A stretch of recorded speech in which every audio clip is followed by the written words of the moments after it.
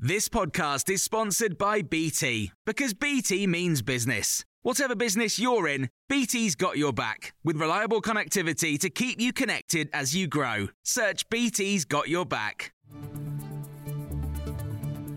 This is the Times evening briefing on Tuesday, the 6th of June. A Ukrainian MP's told Times Radio Russia is using a range of methods to keep people in fear as its invasion continues. Officials in Kiev are blaming an explosion at a dam on Russia, while Moscow says Ukrainian forces were responsible. Hundreds of thousands of people along the Dnipro River in the south of the country have been told to leave their homes. Lysia Vasylenko has accused Russia of war crimes. The destruction of critical infrastructure objects is a crime under Protocol 1 of the Geneva Convention.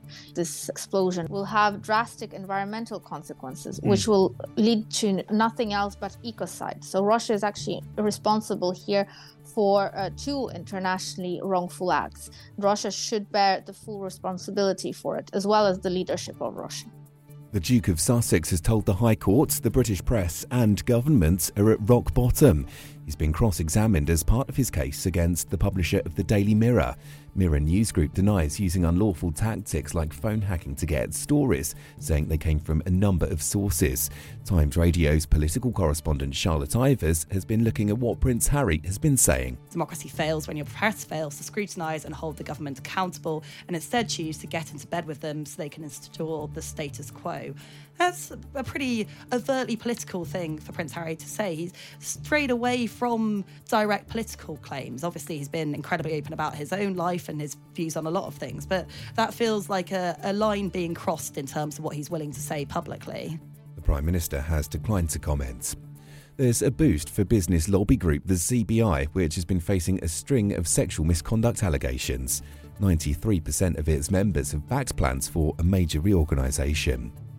A GP's told Times Radio there could be a number of reasons as to why England is seeing record high levels of some STIs following a dip during COVID years.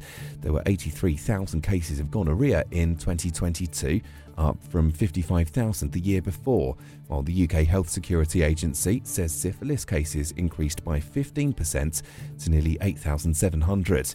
Dr. Ellie Cannon says a number of factors are likely to be at play. We have some big flaws in our sexual health system, lack of clinics, lack of access for a lot of people. I'm not sure how good we are at sort of sexual health education. The safe sex messages of the 80s and 90s sometimes get lost nowadays in social media messaging.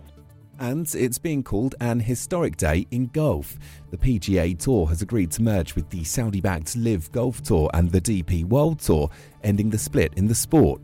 There's been a year of unprecedented disruption in the men's game following the launch of LIV.